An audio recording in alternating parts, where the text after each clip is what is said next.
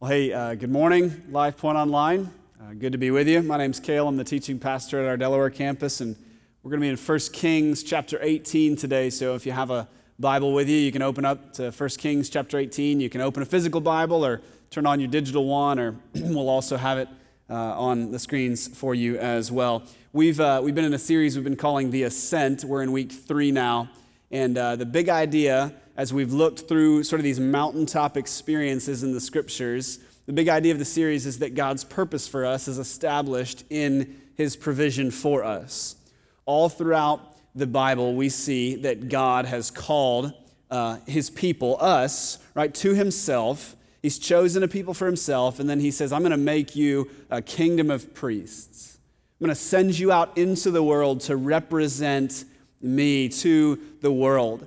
And give you what's called in the New Testament the ministry of reconciliation. Go tell people what Christ has done. Go make disciples of all nations. And what we see throughout the Old Testament and in the New Testament is that God is constantly, consistently providing for his people the things they need in order to do what he's called them and what he's commanded them to do.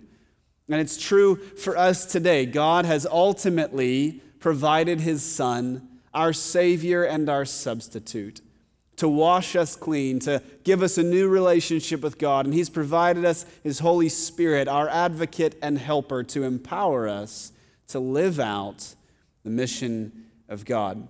We've looked at 2 of these mountains in the Old Testament. Today we're going to Mount Carmel. And first, I know some people may call it Mount Carmel. I just can't do it. Mount Carmel, 1 Kings chapter 18. We've looked at Mount Moriah first, the episode between Abraham and Isaac, where God provides a substitute or a sacrifice for Isaac, foreshadowing Christ. Then 600 years later, we talked about this last week, Mount Sinai, the provision of the law through Moses, which does not save the people, but shows them over the centuries their need for a Savior because they can't uphold or keep the law. And now today, we're hundreds of years later again. Israel at this point in time here in 1 Kings 18 has split into 2 kingdoms, in the north and in the south. The southern kingdom is called Judah, the northern kingdom just called Israel.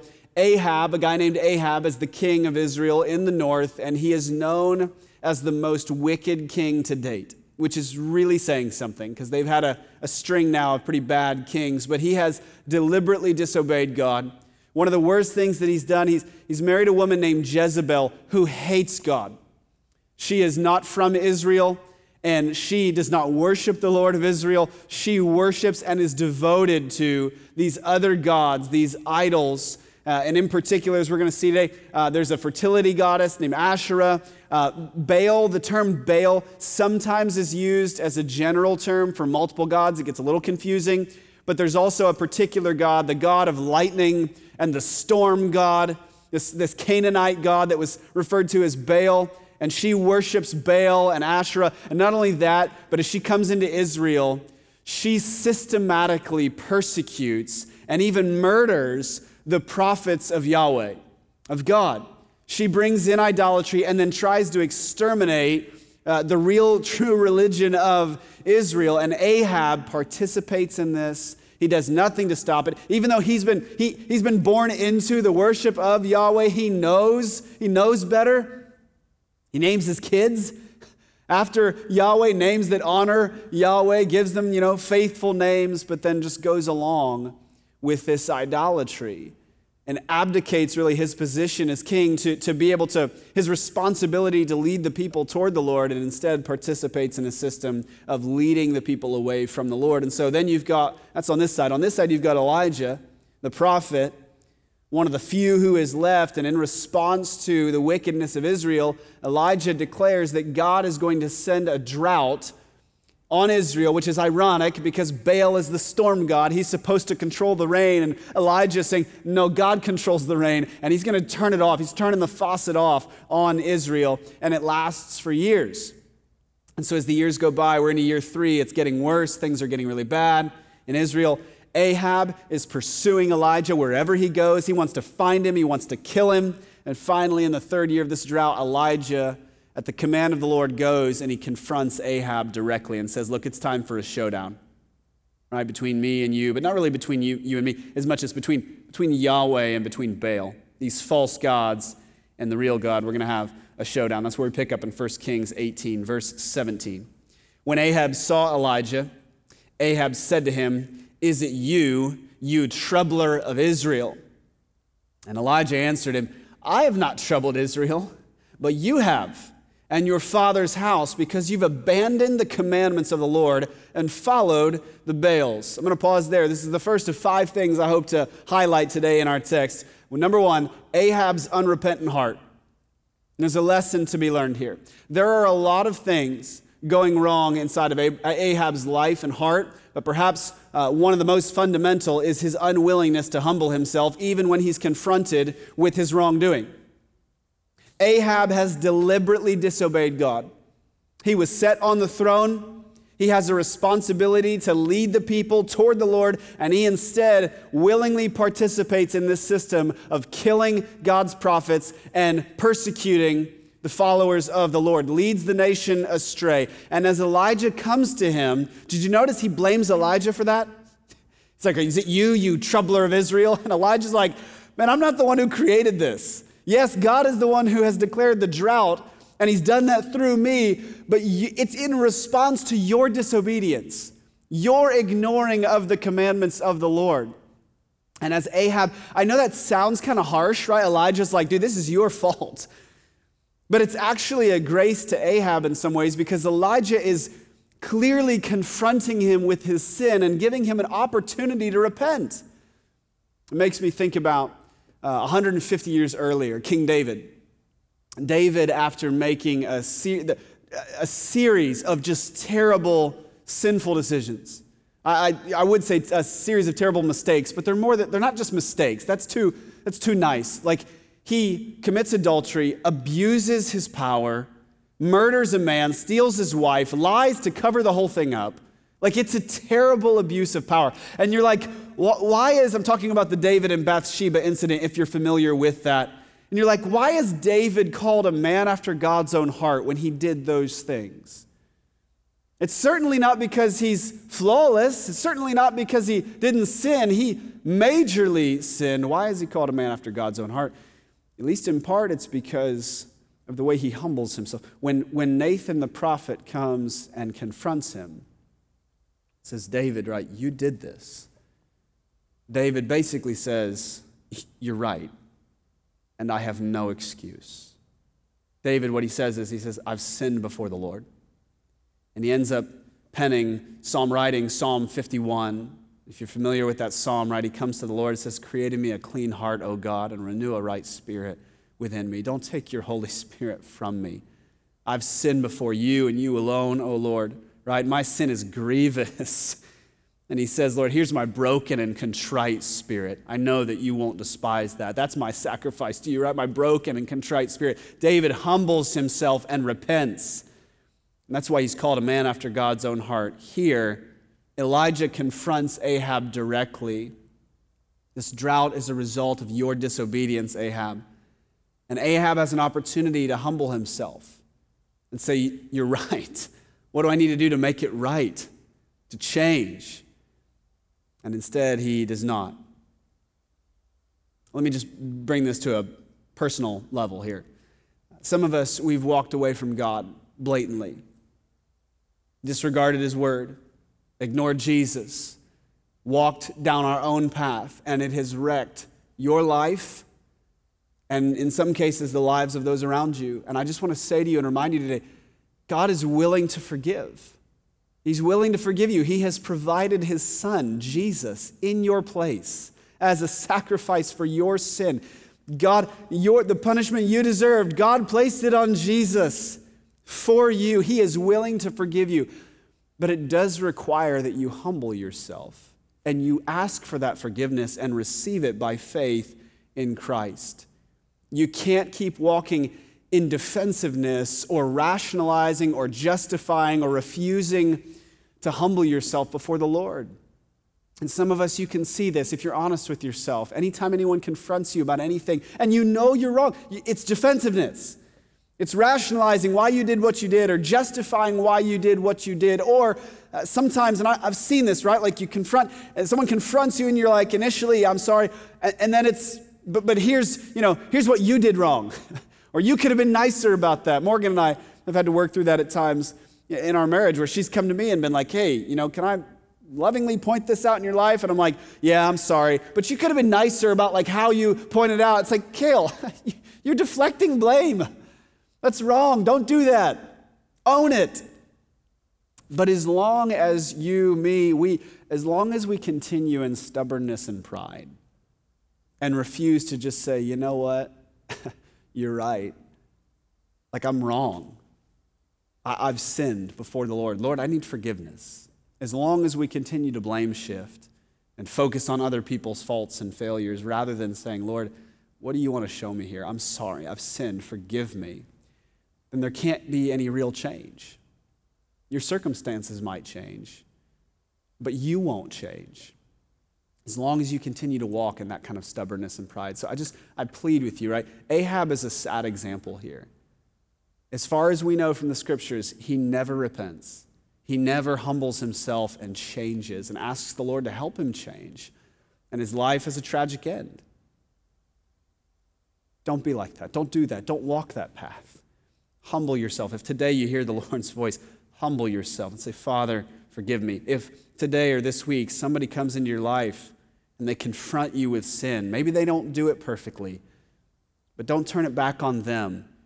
Ask, Lord, is this real? And if it is, if you've sinned, ask the Lord's forgiveness and receive it and be on the way to change. Let's look back at the text, verse 19. Now therefore, send and gather. This is Elijah speaking to Ahab. He says, now therefore send and gather all Israel to me at Mount Carmel, and the 450 prophets of Baal, and the 400 prophets of Asherah who eat at Jezebel's table. So the second thing I want to point out, Elijah's boldness and faith. Let me ask this question, right? Elijah's boldness and faith. What possesses a man to challenge the king and the queen who want to kill him, and also challenge the entire religious establishment? I mean, you don't have to be a math major to see 850 verses 1 doesn't seem to be great odds. What is it that gives Elijah confidence to walk up that mountain and say, you meet me there with all 850 of your prophets versus just me, and also I want you to bring all of Israel so they can watch? What gives him that faith and that boldness? It's the Lord. The boldness comes from his faith in the Lord, where he's saying, man, God has called me to do this. This isn't me just making something up and saying, I'm going to be positive and go do something that God hasn't told me to do. No, the Lord is leading in this, and so this is really a step in obedience. And when you walk in steps in obedience to what God has called you to do, I'm not saying it always works out the way you think it's going to work out, but it will not fail. And we serve this same God. That's what gives him the boldness, right? As he knows behind those 850 prophets is a dead idol, but behind me is the living God. He's got faith in this really big, powerful God, and he's following his word. And I would say to us, guys, we serve the same God. And I think this is a challenge to us to think, like, Lord, do we have that kind of faith and that kind of boldness? And again, I'm not talking about irrational positivity, about you just choosing to do things and God hasn't directed. I'm talking about as we pursue the Lord, as we go out and we say, Lord, you told us to make disciples of all nations, starting in our own communities and working out from there, starting in my own backyard. Lord, give me the faith and the boldness to go have those conversations, to go invite others, to go pray big. I was reading a book this week by Joby Martin. Joby wrote this series, in some ways is inspired by that book, If the Tomb is Empty. The book is called If the Tomb is Empty. He's got a chapter on Mount Carmel, and one of the things he talks about is noticing Elijah's prayers. Like here in a moment, right, he not only walks up that mountain to face off against 850 prophets, but he's about to pray for fire to come down from heaven. And then after that, he prays 7 times for rain to come. Lord, end a drought, like right now. And he's like, he kind of pressed in, Joby was pressing in on like, what do we pray for? And as I was reading that and thinking about this, to be honest, I was convicted and inspired. Convicted on the one hand because I'm like, Lord, I I don't know that my prayers reflect the bigness of God. I don't know that there's enough boldness in some of the prayers that I've been praying, the tenacity, and it's not about me being a great prayer. It's about what my prayers reflect about what do I believe the Lord is going to do. Can I ask you to consider something? If someone had only your prayer life to look at in order to shape their view of God, I'm not saying that's a good thing necessarily. I'm just saying for the point of the thought exercise, if someone was like, I don't know who this God is or what he's the God of, and they just read your prayers and written down and got to read them, what would they say? What would they come away saying, man, this God is the God of, based on what I've seen, what I've heard, what I've read? Would they come away saying, man, based on this person's prayers, this God is the God of everything. He's the God of resurrection. He's the creator of heaven and earth. He is the one who works miracles. He's the one who changes lives. He's the one who brings families back together and restores marriages and changes people from the inside out. He is God. He's the Lord of all. Or would they come away saying, it would appear based on their prayers that he is the God of traveling mercies and blessing food. And maybe not much more. And listen, I'm not saying those are bad things. I pray and ask for safety. I pray and ask for God's mercies over us as we travel. I pray and ask God to bless our food. I don't think those things are wrong. But I don't think our prayer life should be limited in those ways. I think we should take a look at our hearts and our time in prayer and say, Lord, what I pray reflects in a lot of ways what I believe about what you can do. And I was convicted by that and also inspired to say, Lord, how do you want me to pray bigger? I got to thinking about Easter weekend. We've got Good Friday services right on Friday, and then Easter Sunday we're meeting at multiple times and across all of our locations, and we will have, Lord willing, thousands of people join us that day. And here's what I was thinking about. We live in a time where even in spite of all the cultural change and much of our culture is turning away from the Lord, we still live at a time where people will come listen to someone talk about Jesus. Even if they're not a Christian, even if they're not interested necessarily in learning about Jesus, they'll still come and listen to someone talk for 25 minutes or 30 minutes about Jesus and listen to people sing about Jesus for the other 25 or 30 minutes just because someone invited them. And so as I think about Easter weekend, I'm going to pray. I'm going to encourage us, let's go be bold and let's invite anyone and everyone. And let's pray that God would do something awesome, that God will save people, that he will wash them clean of their sins, open blind eyes, that he'll change individuals and whole families. Let's pray that God would draw many unto himself. We've got 36 hours of prayer from Good Friday into to Sunday morning, Easter Sunday morning. You can find that right now if you go to the Life One Ohio app or at lpguest.com, you hit the events and registration tab. There's a section there, an event there that just says 36 hours of prayer. You can sign up for a slot. Let's pray together as a church that God would do something amazing. I just want to lean into us in that way as we look at Elijah, as we read this and we see that boldness and that faith in prayer, in action. Let's look at our own lives and ask the question, Lord, are there some steps in faith that you want me to take in boldness and following you?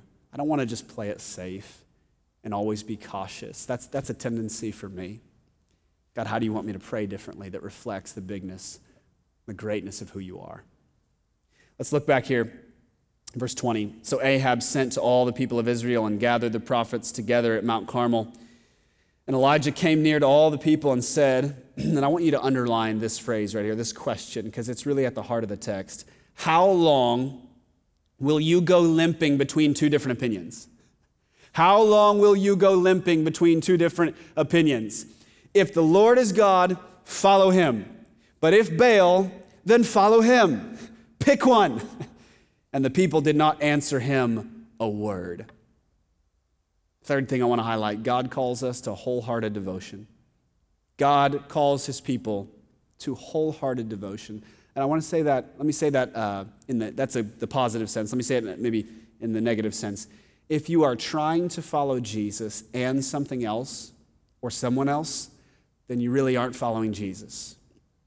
You can't. because you're going to be torn in two different directions, and it doesn't work.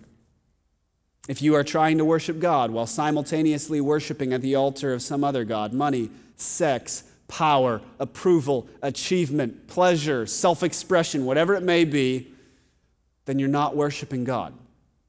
Because again, you're being pulled in two different directions. And I've said it before, there's a throne in the heart of every person, and that throne is a one-seater, not a two-seater or a three-seater. It can't be multiple gods. Can't be multiple great loves. You'll be mastered by something in your life.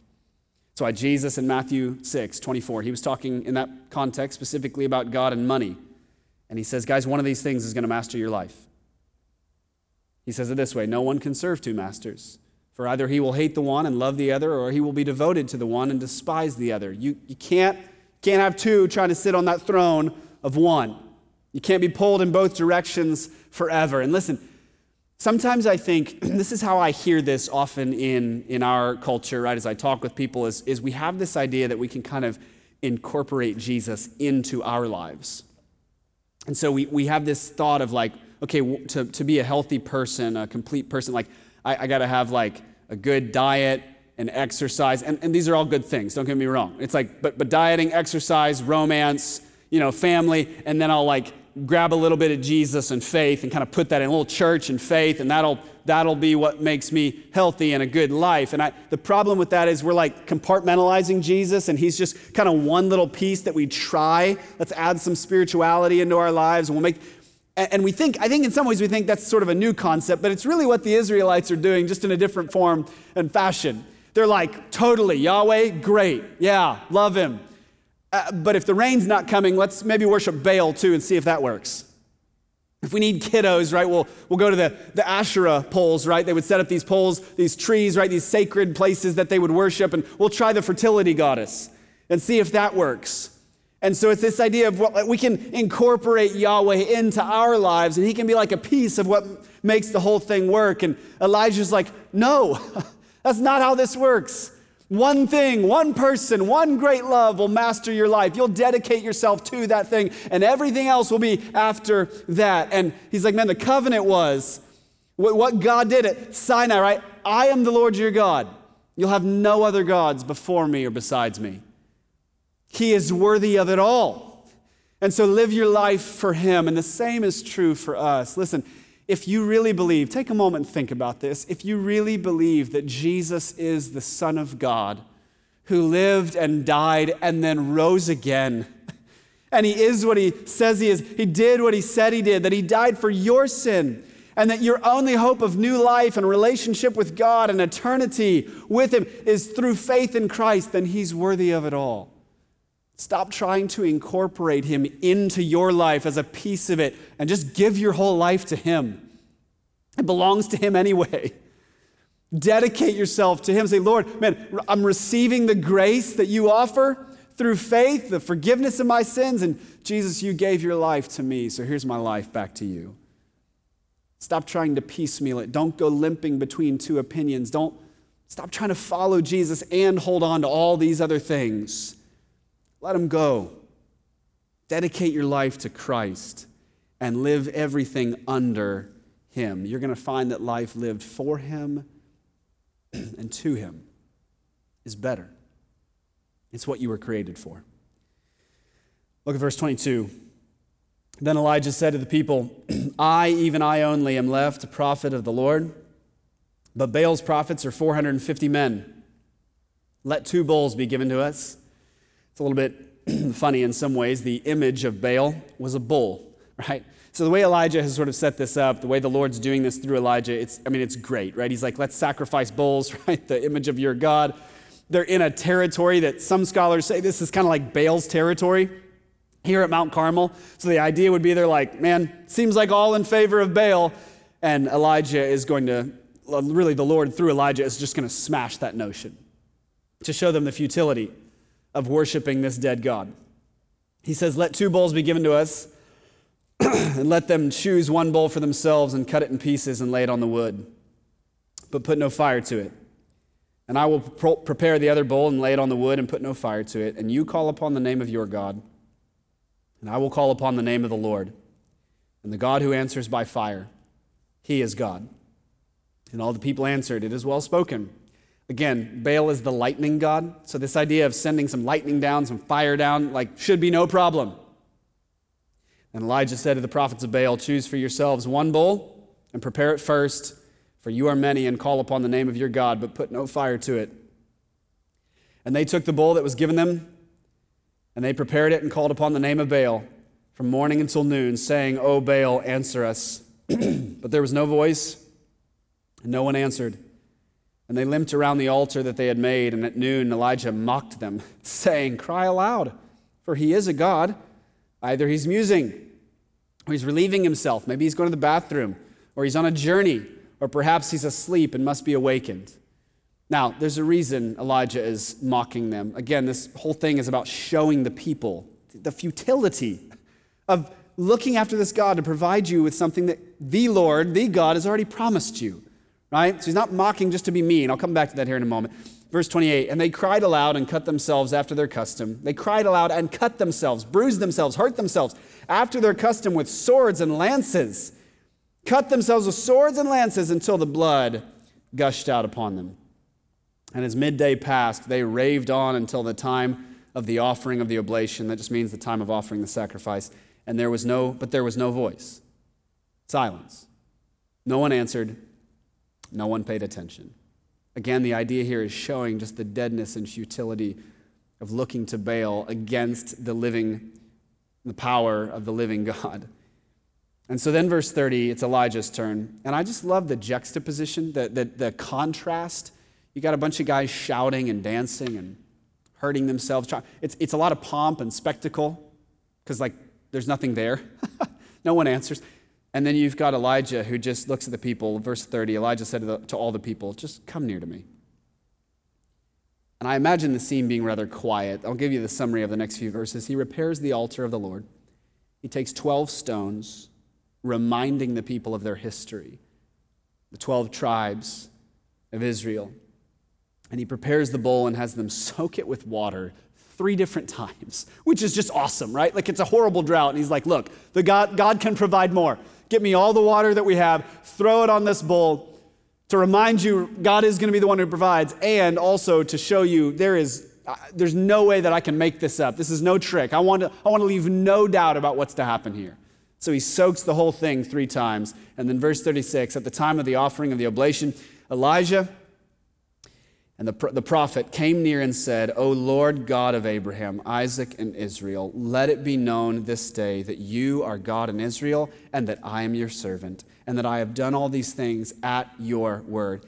Answer me, O Lord. And I want you to underline, circle verse 37. Answer me, O Lord. Answer me that this people may know that you, O Lord, are God, and that you have turned their hearts back. That they may know. Answer me so that they will know that you have turned their hearts back. Then the fire of the Lord fell and consumed the burnt offering and the wood and the stones and the dust and licked up the water that was in the trench. That's just awesome. I don't know how you burn dust, but the Lord does, right? And he licks up, leaves no doubt. And when all the people saw it, they fell on their faces and said, the Lord, he is God. The Lord, he is God. And Elijah said to them, seize the prophets of Baal, let not one of them escape. And they seized them, and Elijah brought them down to the brook Kishon and slaughtered them there. Now, I don't have time to dig in all into that last part. You may hear that and go, that sounds terrible. Why would he do that? That seems unmerciful. We have to remember, just one short thing on that. We have to remember at this time, at this place in Israel, under their covenant with the Lord, the prophets of Baal committed basically national treason. This was laid out in the law. That priests and prophets who led the people away from God, that is an act of treason against Yahweh. Their constitution started with, I am the Lord your God, and you'll have no other gods before me. So these men, they have committed treason against the nation, against ultimately the Lord, and it's an offense punishable by death. And so Elijah has that death sentence carried out right then and there. But here's the 4th thing I want to point out. God moves in mighty ways so that we might know him. God moves in mighty ways so that we might know him. Did you catch? Answer me, O Lord, that this people may know you. We've been saying all through this series, God provides for us so that we understand our purpose in him. And he also provides for us so that we have relationship with him. In fact, that's where we discover that purpose, is as we step into relationship with the God of the universe, and then he sends us out on mission. But God does these things. He moves so mightily. He doesn't send the fire down just for a light show or to scare the people. He sends the fire down. Elijah is saying, God, move here so that your people can see who you are. And they can see that Baal is no God at all. And they can see that you are the living God. God desires relationship with his people. That's why Elijah is also mocking, right? He's not just, I don't think he's just reveling in the fact that no one's answering. He's trying to show the people the utter stupidity of looking to idols to provide you with what God has already promised you. He wants this to be no doubt. The Lord is Lord. He is God. And Baal is not. These idols you're looking to satisfy you, they will fail you every time. So trust the Lord and him alone. And so God moves here and still does today. It's the same for you and me. When God moves, he answers prayer. And look, sometimes he moves in ways that we don't understand and we sometimes don't even like necessarily on the front end. But when he moves, when he acts, when he answers prayer, when he moves in, he does it so that we might know him and trust him and be in relationship with him and see him for who he is. Fifth and final thing. Mount Carmel anticipates Calvary. Carmel anticipates Calvary.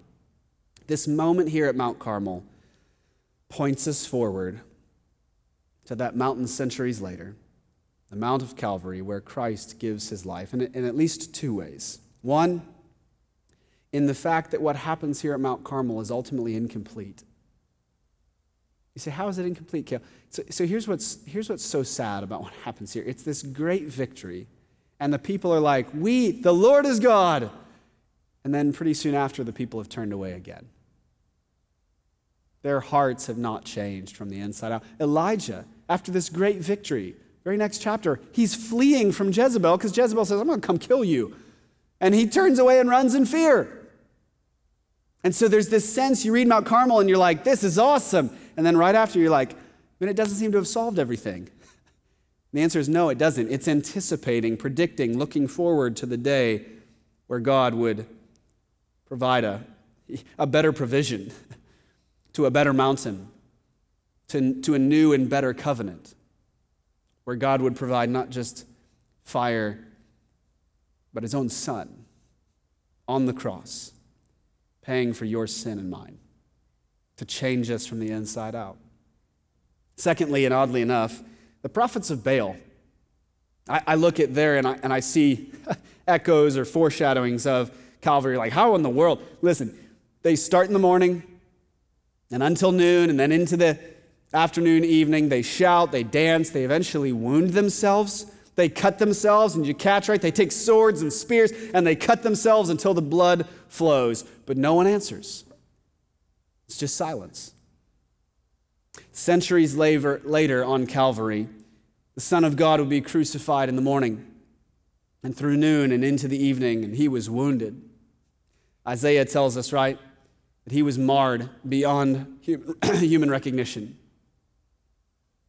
Nails through his hands and feet, thorns in his head, and then the spear in his side until the blood flowed. And he cried out to God, my God, why have you forsaken me?" And there was silence. But despite some of these parallels, we see the beautiful and wonderful differences. Jesus isn't doing these things, right? Mutilating himself to try to rouse a dead God. He's allowing these things to be done to himself by sinful people in obedience to the Father's plan so that those sinners might be forgiven. The plan is that the Son would be crushed and broken and bruised so that you and I might be healed. And heaven was silent at Jesus' cry, not because there was no one there to listen, but because the living God, the Father, was turning his face away. And the sin of man was being placed on the shoulders of Jesus. And the wrath of God against our sin, your wrongdoing and mine, was falling on him. And because heaven was silent at that moment, We know now, because of the resurrection, through faith in Jesus, that when we cry out, God answers. Heaven was silent then, but when we cry out in faith, we know that the Lord answers. Christ, our substitute. Carmel anticipates Calvary, the better sacrifice, the new and the better covenant. And I'll close with just this final encouragement or admonition.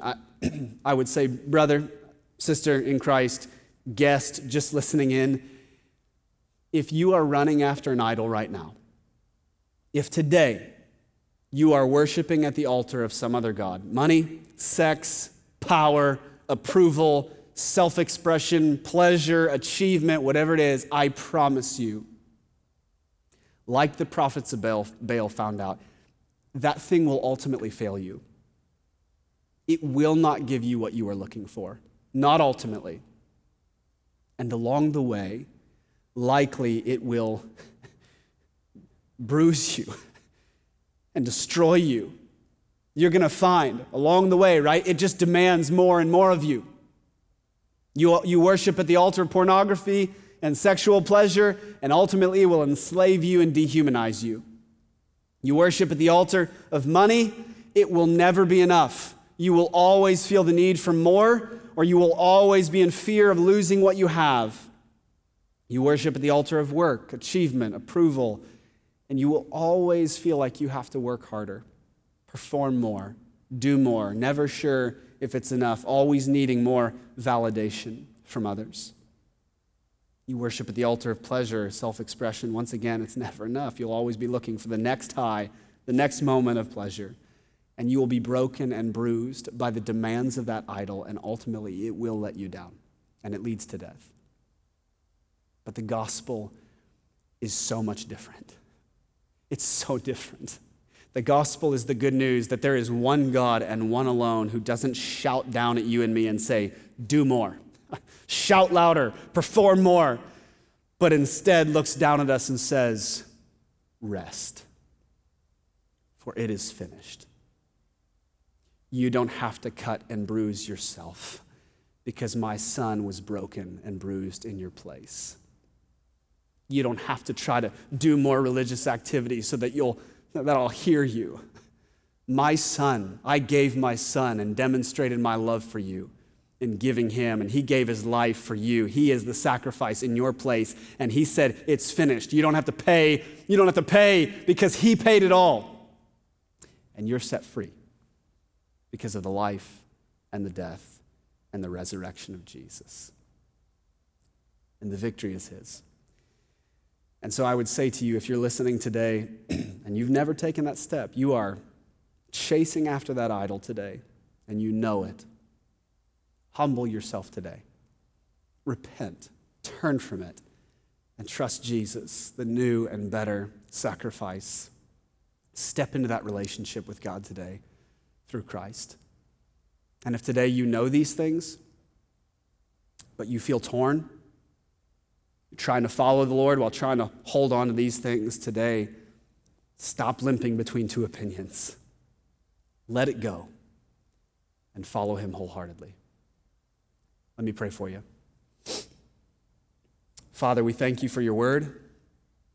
God, we thank you that you are real and alive, that you hear us when we pray. God, we thank you for the gift of your son, Jesus. And Jesus, that you are our final, better, once and for all sacrifice and substitute.